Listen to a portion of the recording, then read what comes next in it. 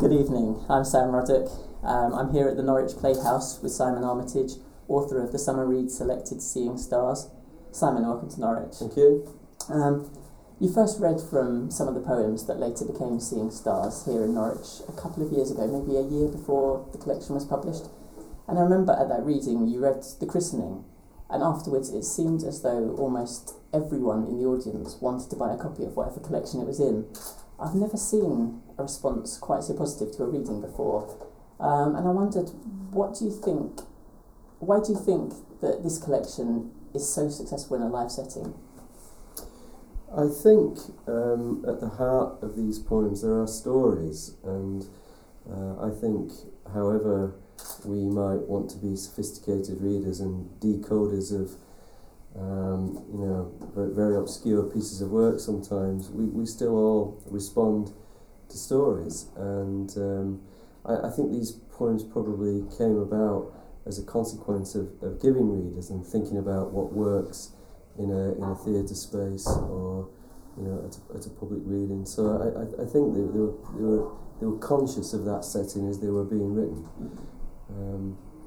But it's nice of you to say that they went down well, and now that the book's published I'll probably read that again and see if I can flog a few. They seem to fit into quite an oral tradition as well of the storyteller. Was that something that was also conscious? I think that's probably more subconscious. I mean, I grew up in a family and a community of storytellers, and the yarn and the anecdote and the joke have always been valued in that setting and amongst the people that I've knocked around with. I think what I've tried to do with some of these pieces is start them off in quite a conversational storytelling tone, and then try and get them to crystallise towards poetry at the end.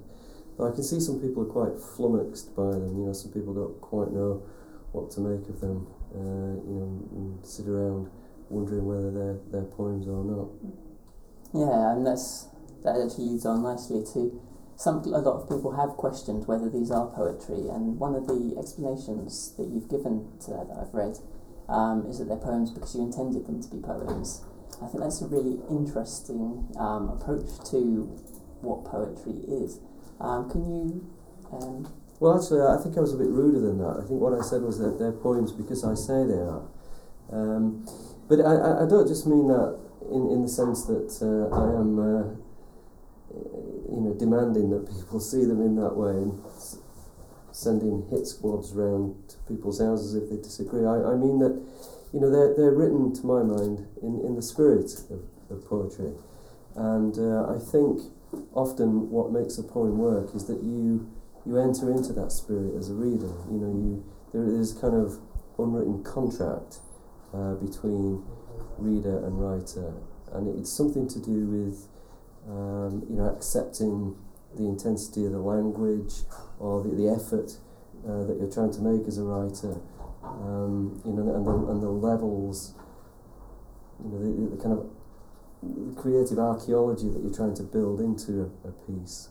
And I think if you approach anything with that frame of mind, and it's been written in all honesty in that spirit, then that's what makes it a poem. That's what makes poetry happen somewhere in the middle. That's what lights the fuse. There seems to be something quite anti-pretentious about this whole collection. It seems to be a collection which focuses more on substance than style. That reflects in sort of, you have critics and funders coming up from London to an art farm, and you're quite sneering towards them. And a lot of the people that come out well of it from this collection are people like Dennis Bergkamp, who, despite being a star, is quite humble and down to earth. Despite being an Arsenal player. Yeah, I was going to ignore that bit. But it seems like it's a collection which is saying that sometimes the most meaningful things in life are the least dramatic. I wondered whether you had any thoughts on that. I think sometimes that the poems throw up material in the beginning sections which is deliberately intended to mislead or to disguise other issues which I think are happening in the poem. I mean, the meaning of the poem lies with the reader, not with the writer ultimately, and it's not for me to go around saying what these poems are about, and that's up to you. But I know that in each poem I can point to a single line that begins with a capital letter and ends with a full stop, and say, that's what I intended in this poem.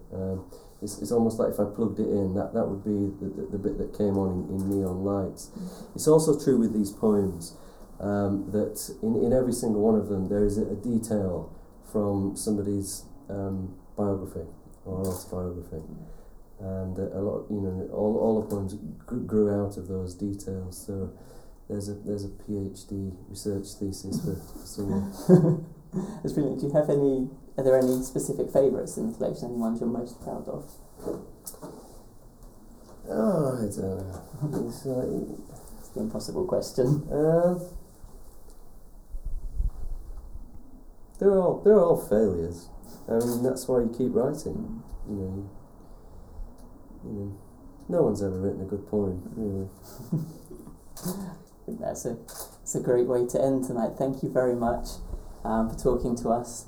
Good luck with the event tonight. This has been a Summer Reads podcast presented by Writer Centre Norwich. Thank you.